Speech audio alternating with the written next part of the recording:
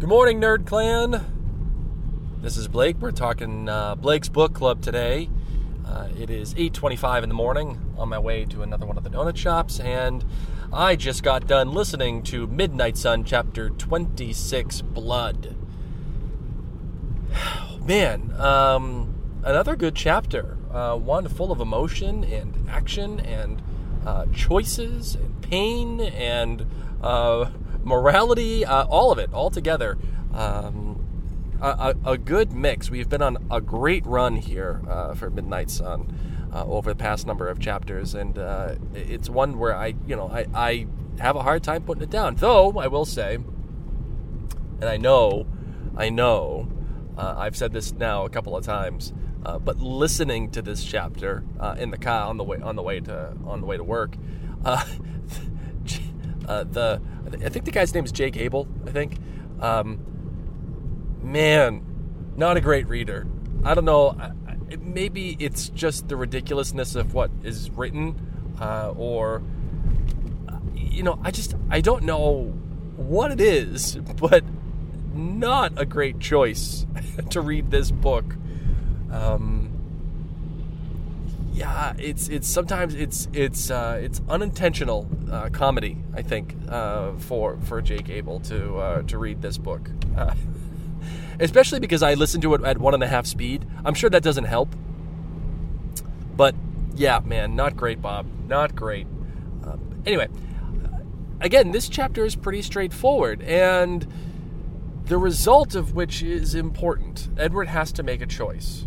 One that he has feared this entire time. Everything that has come has led up to this moment.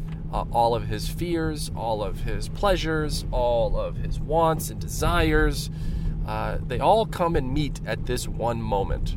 Edward loves and desires and wants Bella to live. Yet, Edward loves, wants, and desires and needs Bella's blood at the same time. He has feared the idea of Bella becoming a vampire, especially through the lens of Rosalie, who is his sister, who doesn't want her, Bella, to be involved in this vampire life, because she will eventually, no matter what, become a vampire. Regardless of Alice's visions or what Edward wants, she only sees one outcome. Just stone cold white.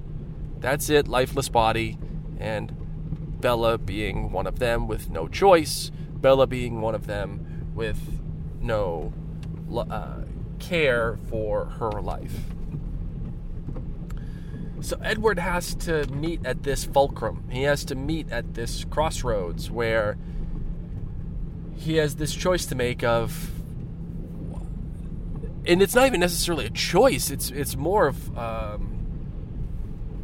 it is a choice, but it's more of like a state of being. I mean, how does one stop themselves from a frenzy? At least that's the way that's described in the book.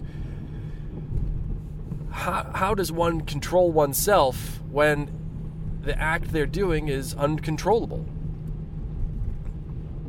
I often thought, okay, why is Edward doing this? Why is Edward sucking the venom out of Bella?